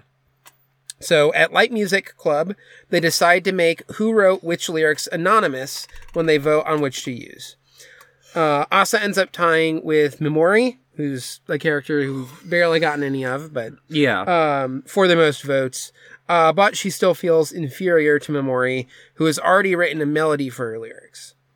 And then I think also says in here that after, like, when she goes to university, she is not going to continue Light Music Club. At home, Kasamachi is visiting Makio, and they talk about how when Makio is in a slump, she feels unlovable. Again, slump is depressive episode. Also, I am Makio. They also talk about talent. That night, as Asa falls asleep, Makio tells Asa that there are many things that seem to come easy to Asa that Makio wishes she could do, like take life in stride and approach things with a cheerful attitude. Is this where they talk about Makio's friend who committed suicide? No, well, I think... and pointedly not talk about it. Yeah, I think that is the next one. Okay. This chapter in particular has this thing where, like, each page is, like, the same basic framing of, like, an environment. There's, like, sometimes, like, slight shifts, like, it might zoom in a little bit, or it might, like, pan a little bit. But for the most part, it's, like, here we are looking at, like, this specific portion of the classroom with Asa in the center, and characters will sort of move in and out, and Asa's kind of always in frame. Mm-hmm. Throughout it, but other characters will sort of move and be obscured and pop their head into the, like, edge of the frame and stuff. Yeah. This feels like a really cool experiment that Yamashita is doing. It didn't work for me, necessarily. Yeah. I felt like this sort of detracted from... I sort of felt like this didn't really help tell the story. You know, I didn't really understand what was this, like, mechanic of the chapter accomplishing, you know? Yeah. I'm not saying, like, oh, this is a bad chapter because of it or anything. It just felt sort of like, I don't know what this is about. Yeah. Also, I straight up didn't understand what the text conversation early on in this. Like, I don't know who Michiko is, you know? Michiko is Emery's mom. Michi. Okay. Yeah. I don't know. I think Emery sometimes calls her mom Michiko. Okay. That was the thing, but yeah, other than that, I'm trying to think of other stuff to pull out of this chapter. The other thing is that occasionally it, I felt like this format, I liked that it was focusing on Asa, but at times because it was like often obscuring other people because they were like facing away from the frame or whatever. In some ways it like made it slightly harder for me to sometimes latch on to like exactly who was talking or like kind of remembered all the details about the character. Especially like we're trying to introduce Memori here in a big way. Like she's come up before, but like we're trying to introduce her and she's like off panel a lot and it's unclear when she's speaking, you know? Yeah. I don't know. But, I mean, one of the things that it does do is because you have this, like, repetition. So when you then have the break of thinking about, like, them through the window, I don't want them to dislike me for no reason. And then, like... Them being Memori, Chio, and some guy. Yeah, I don't... Memori's boyfriend, maybe? That's the thing that comes up? Yeah, might be him. Anyway. And then we also get Makio with maybe the right way to think about it is no matter what you do for another person, you can't alter the heart or actions of another person. Most actions do not bear fruit or even receive thanks in return. I think it's noble to still do those things, even knowing that. And Makio making her Makio Sicko's face when she says it. She's great. She's great. Yeah, and then we go back to sort of the format from there. Mm-hmm. I did like this bedtime conversation between the two of them. I don't quite remember what it was about, but I remember this was sort of my favorite moment. Yeah, so this is the part where Makio says, about that talent you were talking about before, your cheerfulness and stuff, how you talk, how you neatly accept goodwill from people, and how you can just take in stride the things you'd rather not accept. There's lots more I could list, but how do you know how much I've wanted those sorts of things? Can you imagine it? And Asa is like falling asleep as she's saying all this, like, basically. Is this about the world being unfair? And Makio just laughs. Unfairness is unfair, even the next part. Go to sleep. Good night. Good night. Yeah, I really liked that little bedtime conversation. And that was the bit where because that's it, Makio's back is to the camera and Asa is laying on the floor out of frame. Yeah. That was the bit where the structure of the chapter being these like repeated panels worked for me the best. Yeah. Because it was that in particular captured this. There's this conversation happening where some of it is Makio with Asa half asleep, like maybe feeling the space to like admit these things that if you're just like having a conversation face to face, she would not be like, I envy how you can be cheerful all the time because I have depression. Page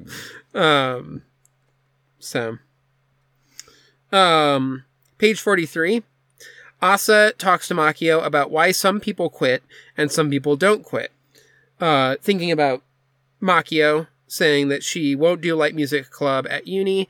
Thinking about Memori. Or yeah, Memori saying she won't do like... I did write Memori. Did I say Makio? You said Makio. Whatever. It's fine. Thinking in part about Mori saying she won't do light music club at uni, and Chio deciding to still become a doctor despite the unfairness in that system. Makio, learning about Chio's friend being affected by this, cries at the unfairness. Also reveals a little bit that she had a writer friend she thought wrote better than her, but quit by committing the ultimate quitting by committing suicide. Makio says that she thinks talent, or maybe her talent, I was a little unclear on this, if this is talent broadly or if she's talking about her own talent, is not being able to stop. Yeah. Yeah. I think she's talking about both her talent and talent broadly. Yeah. That I think what she's saying there is talent is not, oh, I'm just good at guitar from the first time I picked it up. Yeah. But rather, I keep playing guitar because I can't stop playing guitar, you know? Yeah. I keep practicing. It is the thing that, like, motivates me. At the Light Music Club performances, Asa watches Mimori play. Asa says that she will continue. Asa says that she will continue doing Light Club at uni, and Mimori cries, and her brother's like, her boyfriend is like, what's going on? Gay! Yeah. It's gay. Just heterosexually watching. Heterosexually holding your friend's hands. Yeah. After watching them play guitar and thinking about how cool they were. And just really needing to let them know. Yeah. But yeah, we get the, like, Mimori playing and singing, and then Asa watching, and then the me I wanna be. Someone who, you know, Asa's shouting that. We got Makio, someone who's fighting for who they are. Emery saying, I want to be like that too. Chio, yeah, I wonder. Mimori, a secret from Mochizuki, who's, I think, that boy. Yeah. Who I think is her boyfriend. Yeah. Anyway. Interesting that we're getting, like, Juno and Emily, and being the me I want to be sort of all juxtaposed into each other in this moment of Asa watching this girl be cool. Yeah. Interesting. When adults say you youngsters are told your future is limitless. Emery saying, I want to be free. Makio, you're being annoying. Asa's mother, you need to be able to decide things for yourself. Asa's dad, yeah.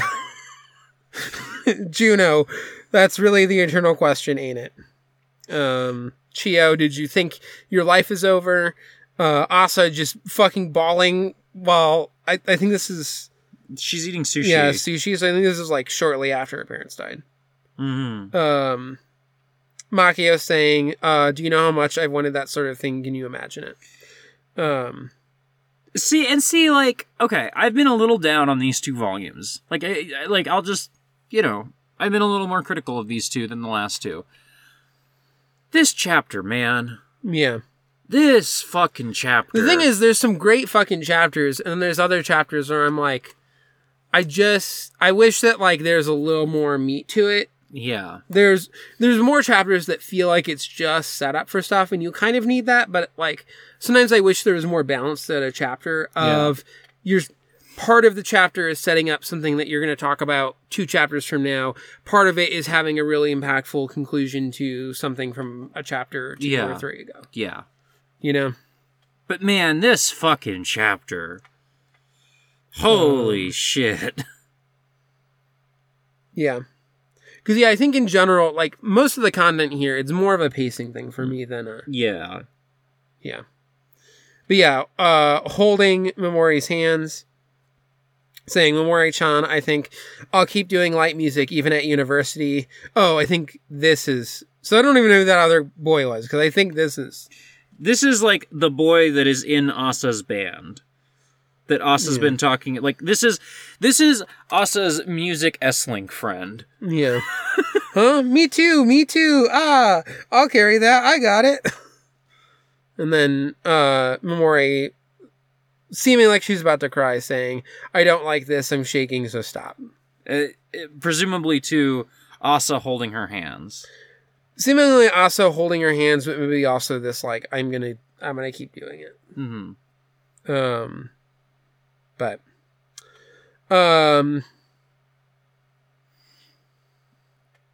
oh yeah, chapter 44 is really good too. Yeah. I really liked this chapter. I kind of forgot about this, but I like this. Well, we'll have to figure out 45 because I forgot to write synopses for that one. But page 44. Makio is struggling with what to write and talking to her main character, Ruby, who is stuck between not being able to go anywhere and also being able to go anywhere. Yeah.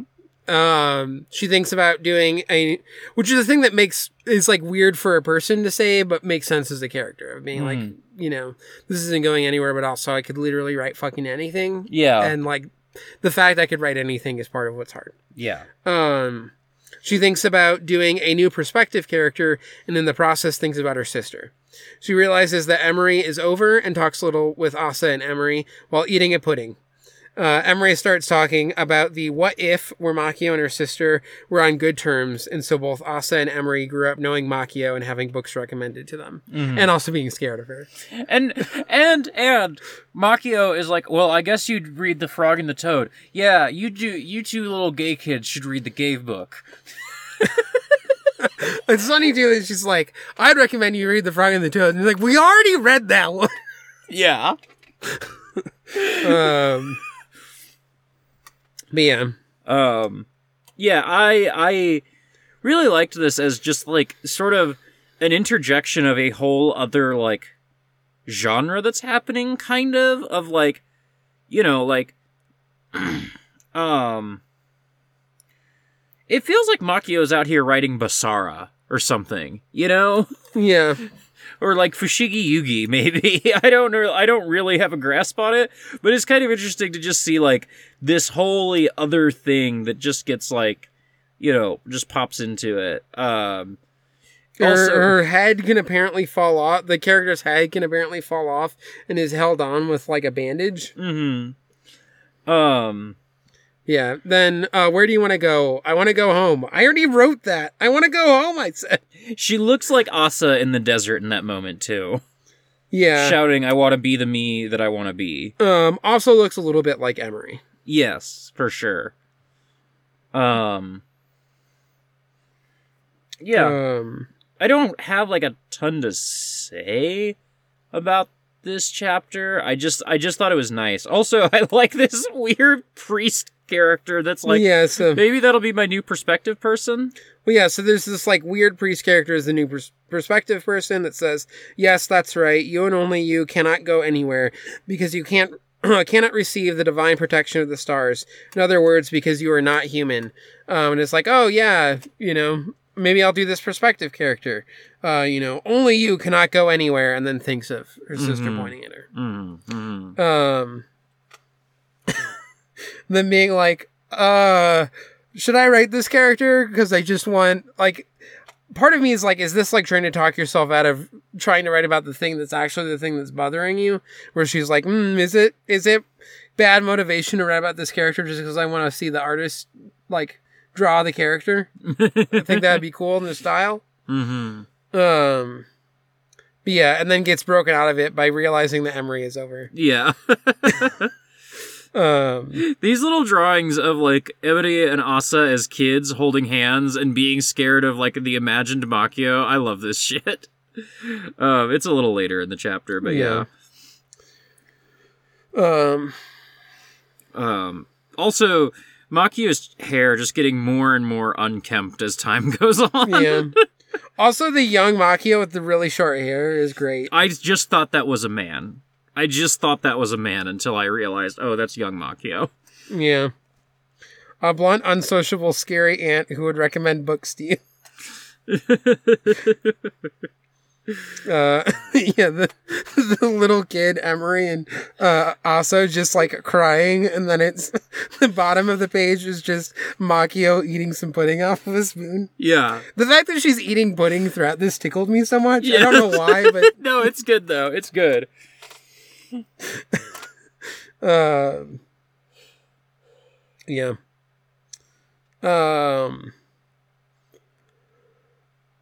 Then page 45. Do you remember what happens here? Because I did not write down. Nope. Don't remember. Oh, Makio gets friends. Makio gets friends. Makio gets lunch with Juno and another author, some guy she knows. I don't remember his name. He looks like Asa's dad, kind of. And who fans all think is a girl because of like how cute his Instagram posts are or whatever. Right.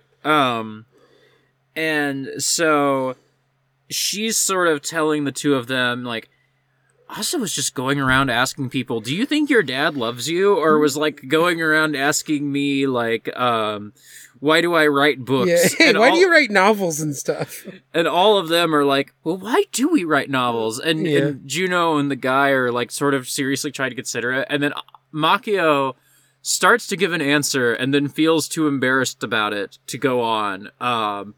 But it kind of felt like, oh, maybe that broke her out of the slump, hopefully, you know? Yeah. And I love that the reason that she gives is, I just think, like, heroes and heroines and daring adventure are cool.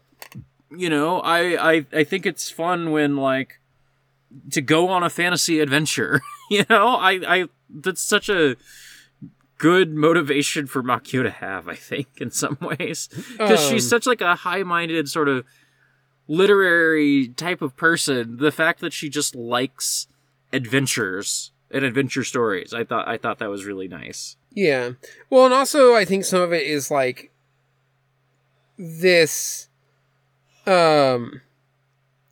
So I wanted, she says, I always wanted to fight. I wanted a magic user to sneak in through a window. I wanted a closet to link to a different world, to meet a dragon, to use swords and magic.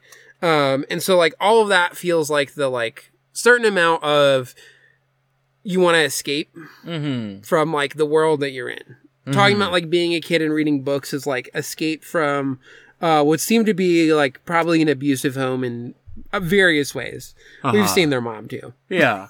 But then also I love the idea of someone mustering up their courage to fight for someone else. Because I wanted that for so long, I wrote it. Basically being like, in some ways being like, I wanted somebody to fight for me, and so I just wrote about a world where people would fight for people. And that's also like who Makio tends to be. Yeah. I mean, that's who Makio was when she was like, I'm gonna take in Asa. Yeah. Yeah. Makio's entire face blushing as she gets to the end of this is so good. But yeah, it seems very embarrassed about it. Stan Makio. And then we've got a little bit of like, Asa and Emery. Yeah. And you get like, it's a little confusing, but it made sense once I read it and reread it a little bit. Because Asa and Emery are talking. I don't quite remember, what are they talking about? One of the things they talk about is Chio. Yeah, they talk about Chio. Oh, I like the part here where they're talking about how they would write, what is it? I'm just an idiot, so I don't understand. That line. But anyway. I wondered, this page here, where it's, I'm just an idiot, so I don't understand, and there's this huge splash of, like, ink or blood. I was wondering if that is, like, Makio at the scene of the friend's suicide, almost. I don't think that's what that is. Yeah, I think that's Juno, because Juno's like, they're talking about how would you write this line? I'm just an idiot, so I don't understand. And Juno says, like a person that the protagonist saved is killed by a superior officer that ordered the rescue. And he's heard that person he's helped, and he's heard that person he helps future, or dreams for the future. And then, I'm just an idiot, so I don't understand. I'm such an idiot. But yeah, there is a certain amount of like, this is the character seemingly. But then the panel with the blood has like longer hair. So is that the person who like killed, and then that's it's a little bit. Yeah. This also looks like that young Machio that we saw in the previous chapter, kind of. Yeah. But not quite, Hard to say. If it matters, we'll find out next week, Yeah. But yeah, and then we do get Asa and Emery talking a little bit about Chio, being like, have you talked to her recently? Just regular stuff. She's been on edge for a while now. There's not much you can do. Mm-hmm. As they're walking home, the thing that got a little confusing, and then I don't really remember what they're talking about. So, sorry, I'm skipping ahead a little bit. Asa and Machio both get home at the same time. And there's something with the vegetables, I feel like. Oh. Yeah, never mind. I thought there was something, and maybe it was just in a previous chapter and we forgot to mention it, where it's like it's like cutting back and forth between Asa cutting vegetables in the present and Asa cutting vegetables in the past or something. I don't remember. Anyway, doesn't matter. Maybe you read another chapter ahead. I don't think so. Because I tried to read one too few chapters. I tried to only read 44, and you were explaining to me, no, you have to read 45. And I was like, I'm confused. I don't know. Multiples of 5. No, the thing was, I was literally so tired last night that I was like, 40, 41, 42, 43. That's 5 chapters. 44. Yeah. Yeah, no. You're so tired right now. We need to wrap this podcast up. I feel bad. We were on a roll of like the 3-hour episodes. I don't quite have the energy in me tonight.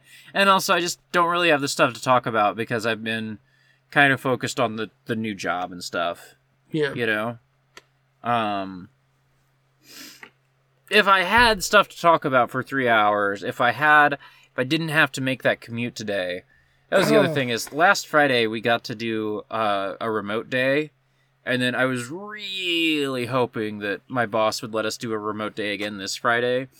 Didn't come through, and so yeah, I've just been kind of tired ever since, I just had a moment where, because I have to record Ghost Divers tomorrow night, which normally I don't like to,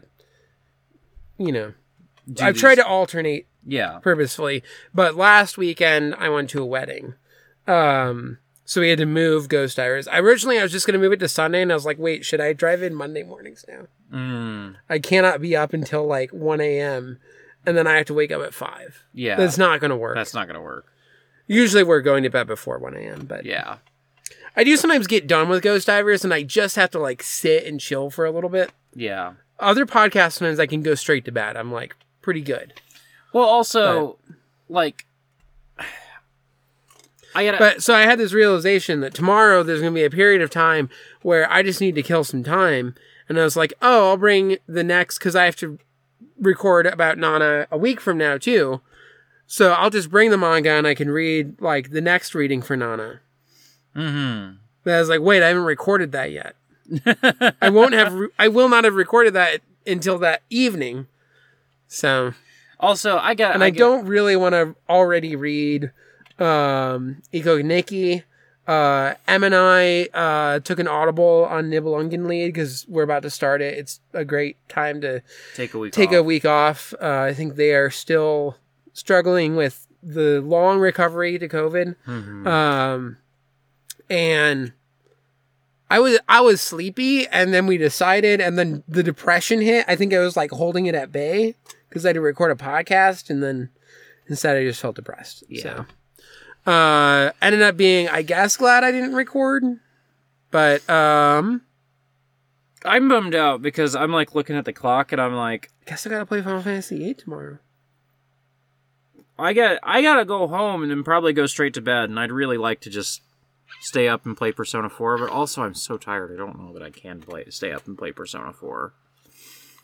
I need to... I was gonna say you'll have time to play Persona 4, but... Nora's taking the Steam Deck. Is that still true? No, I think she's taking... We put Xenoblade on the... She's going to play Xenoblade on the 3DS. Possibly some other stuff. I honestly kind of think that her taking the Switch is the best solution, but the problem with the Switch is that you have to pay for the video games, you know? Yeah. Like, because I'd rather just, and I'm sure she would rather just play Xenoblade on the Switch, or any other number of RPGs on the Switch, but they're all so expensive on the Switch, Yeah. I mean, I guess the Switch is probably the new definitive Xenoblade or whatever. But I think the 3DS one is... The 3DS port seems pretty nice, honestly. Especially considering, like, it's impressive that it runs at all, Yeah. And that's how I was playing it. I never finished it, but... We were watching Austin SV on YouTube, does pretty good videos about, like, here's all the different ports for this game. And it does seem like the Switch one is the definitive one now. Especially, it brings the visuals in line with 2 and 3, and so yeah, it feels definitive because now there's like this unified aesthetic that kind of... Yeah, I haven't looked into it a ton, but my impression is that the Switch one is basically the 3DS one, but just with better graphics and like... That's kind of it. Yeah. The 3DS one seems probably really... slightly different control. It seems like the 3DS thing is really neat. When I play Xenoblade, if I ever play Xenoblade, I will probably be doing it in a Switch emulator on the Steam Deck. Yeah. I was just recently thinking about, I should maybe look into that. But here's the thing that I was looking at. I'm going to have 8 billion RPGs on the Steam Deck and not play a lot of them. Here's the thing about it is that I was looking at that, and then I also noticed that there's another Xeno game called Xeno Gears that has music from one Yasunori Mitsuda, and I was like, well, damn, maybe I'll just play Xeno Gears. I wonder... I love Xeno Gears. I didn't know you'd played it. I played it after the first Xenosaga. Okay. And then I played all the Xenosaga games, but... Does he do the music for Xenosaga, do you know? Yes. Okay. All 3 Xenosaga games. Also, for Xenosaga,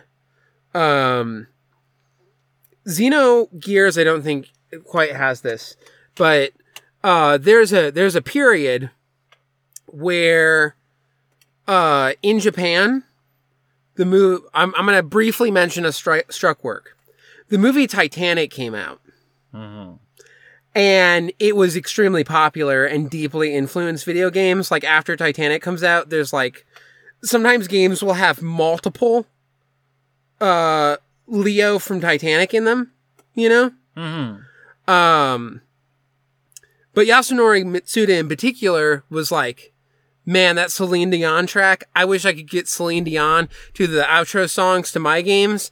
And so he just did his best to find someone to do some Celine Dion fucking tracks that he got to compose.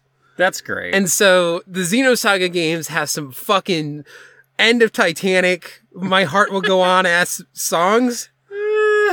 That's pretty good. It's great.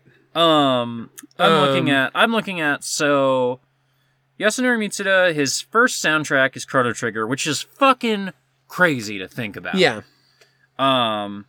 Does the music for Radical Dreamers, obviously, Xenogears. He did sound effects before moving on to composing. I forget the exact thing. I think some of Chrono Trigger was that it was like, Uematsu was supposed to do a lot of it, and then there was some, like, he got sick or something? It's the other way, where Mitsuda did that of Trigger, and then got sick toward the end, and Uematsu took over. Okay. Yeah. The other thing that I learned by reading Wikipedia yesterday, Mitsuda joined Square upon graduation in 1992 and worked there as a sound effects designer for 2 years before telling Sakaguchi he would quit unless he could write music for their games. Shortly after, Sakaguchi assigned him to work on the soundtrack for Chrono Trigger. Man, imagine doing Chrono Trigger as your first soundtrack. Anyway. Also being like, you gotta put me on making music or else I'm gonna leave, and like, well, okay, I guess we'll do it. And then you just do one of the most banger soundtracks of all time. And also, like, Chrono Trigger... Chrono Cross did it better because it's Chrono Trigger, but more, but... Also, like, Trigger being like there's a lot of marketing behind that game because Sakaguchi and Yuji Horii are working together on it. Toriyama's doing the designs.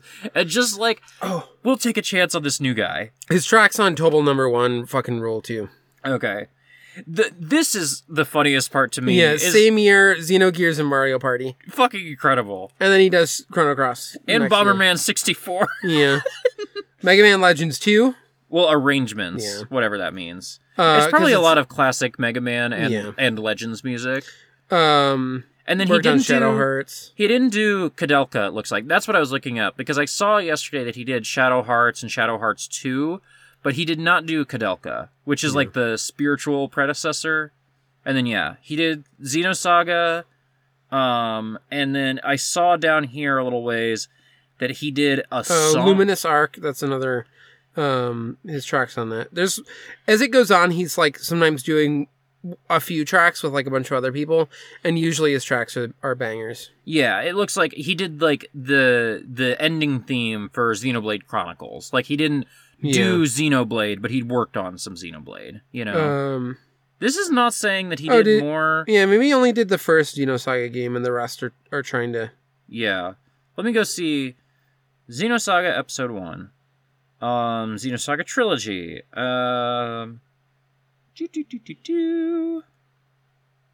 Yeah. Why would there not just be... No, I'm thinking about it. I think he just did the first one. Okay. Yeah, composers Yuki... Oh, yeah. Kajiura. Yeah. Oh, okay. You know what I was thinking about? Because sometimes these games get mixed up in my head. Xenosaga and Dot Hack. I don't know anything about Dot Hack. Very different, like... They get mixed up in my head because they're both PS2 JRPGs that had multiple entries on the PS2. Which lots of... Like, Dragon Quest VIII, that's the only PS2 one of those. Or, like, Final Fantasy, there's 10, and I guess there's 10, 11, and 12. So, you know, fuck me, I guess. And 10, too. And 10, too. Yeah, Xenosaga, like, base premise, this is really gay. So there's a girl named Shion, and she's like, I'm gonna build a weapon, but I'm gonna make the weapon be a robot girl that's really hot, and I brush her hair. Okay. And her name is Cosmos. And she's specifically a weapon designed to fight the Gnosis, which are like these weird aliens invading. That's linked to like this weird 2001: A Space Odyssey-esque like strange obelisk, but that's like more cross-shaped that's found. And then it becomes linked to like a bunch of Christological stuff. At one point, you recruit somebody, I'm not going to say which character, but you recruit somebody who is the reincarnation of Jesus Christ as an anime twink boy. The one thing I knew about Xenosaga, the one thing I knew about Dot Hack is that it's an MMO. Well, it's not an MMO, but it's like a isekai where you get sucked into the game. Right. It's a Sword Art Online. Yeah, it's a Sword Art. It's a proto Sword Art Online. Yeah. Yeah. And the one thing I knew about Xenosaga is that Jesus was involved somehow. And Mary Magdalene, who I'm not going to say which character is Mary Magdalene, but one of your characters is also Mary Magdalene. I guess I should be specific, is that, like, the thing I knew about Xenosaga is that, much like Evangelion, it has a ton of Christian imagery, but unlike Evangelion, it sounds like there's actually a reason behind it. I mean, some of it is also just Evangelion, like, Christological stuff is cool. Yeah. But there is like an actual part where there is a cutscene that's like ancient Jerusalem, and like, yeah, there's somebody who's a reincarnation of Mary Magdalene and stuff like that. Mm. Then Billy Bat shows up, and you're like, damn, Billy Bat's been around for a while. That's the obelisk. Billy Bat's the obelisk.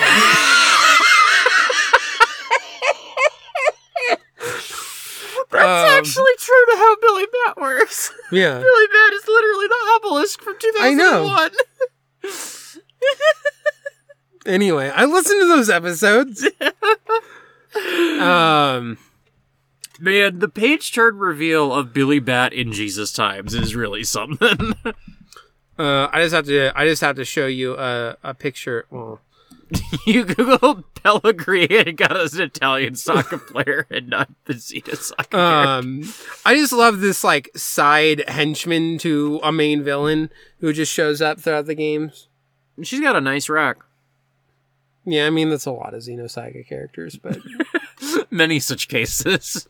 there's also a guy named Albedo who can Albedo? can constantly regenerate. He has white hair. Because there's also Rubido who has red hair. Albedo? Yes. Like Albedo. libido? No. Oh. Well, that's not the... Hey, can I spoil a fucking Persona 4 thing? But then he can regenerate himself constantly. And so the way that he proves it to you, but then it got like censored in the US release, is that he like cuts his head off, but then they like kind of censored it in the US release. I won't... okay. I'll say something, and you'll know what I'm talking about, and I won't have to spoil it, necessarily. Okay. So I did the striptease dungeon, right? Yeah. Oh, Negredo is the other, the black one. Black hair. Yeah. It's all a hair color. They're like basically twin boys, just different hair color. I did the striptease And some of them grow up and some don't. Mm. For reasons.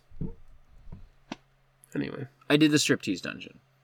Yeah. There is the boss at the end of that, and then you get a new party member. Yeah. That shit's fucked up, bro. There's a man inside it. There's a boy in there, and he's a little fancy little lad in there, and it's no.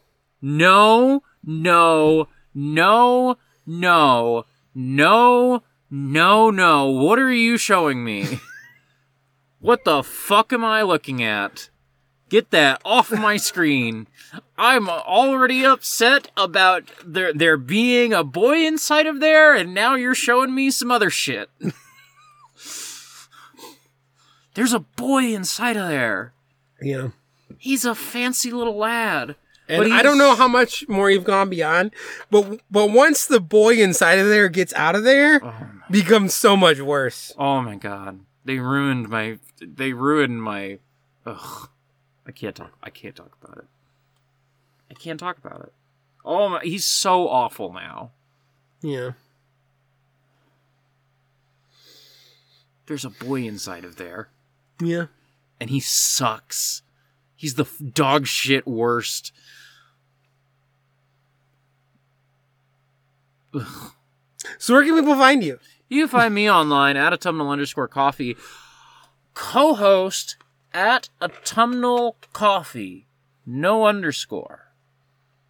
Not at autumnal like it used to be. Autumnal coffee. I'm really behind on editing coffee and comic books. We finished talking about Chimera Ant 2 weeks ago, and I've just been so bogged down with work that it's just been hard for me to find the energy to edit it. I know that once I do edit it, it will take me 30 minutes max. And I also know that I could very easily message Rick and be like, hey, Rick, could you take care of this one for me? I'm having a hard time adjusting to my work. I haven't done any of these things. Yeah. So, it's coming. It'll be out soon. Man. Fuck. It might be out by the time you hear this. Who knows? I'd like it to be. Man, Chimera Ant. Holy fuck. I genuinely, like I was going through and, I was doing a little, tentative, looking at the books I've read, looking at the comics I've read this year, and, sort of making a, top 10 list in my head, and I'm like, I don't know. Don't you put that Steam Deck away, young lady. I swear to God. I'm not young. You're 800 years old. Juno is typing boomer in the chat right now. Where could people find you online? You can find me at Foxonia basically anywhere that I have a social media account. Twitter right now is basically the only one I'm using. But, yeah. Go listen to my other podcasts. We're currently doing Nana over on Ghost Divers. It's the greatest manga ever made. And go listen to Around the Long Fire. When this comes out, there will not be a new episode tomorrow because of the aforementioned we called an audible, or whatever you say. I don't know sports. I'm sorry. I'm using a sports thing and I don't... You're fine. I just don't actually... I know the thing because people say it all the time. Calling an audible in sports is like the coach says, we're going to run this play, and then you get out on the field and you're like, coach was wrong, we got to do this. I'm calling an audible. I'm doing something else instead. And so you're not incorrect. It's deviating from the plan. Yeah. You did deviate from the plan. Yeah. Well, I'm just saying, like, I think, like, M described it that way too, but then I say it and become self-conscious of, is it calling an audible? Is that the right way that you say, or, you know, because I just don't know this stuff. Anyway, also go listen to Pondering Puton. We're reading through Cromartie High School at the same rate that it was published in the weekly magazine. We're having fun. You are. Yeah. I'm 2 episodes behind, I think. Reminder that you are supposed to read along with the podcast. It does make more sense if you do. I will not. It's literally 8 pages. I will never. Of a very funny manga. It is very funny, that's true. Now you're just looking at Twitter.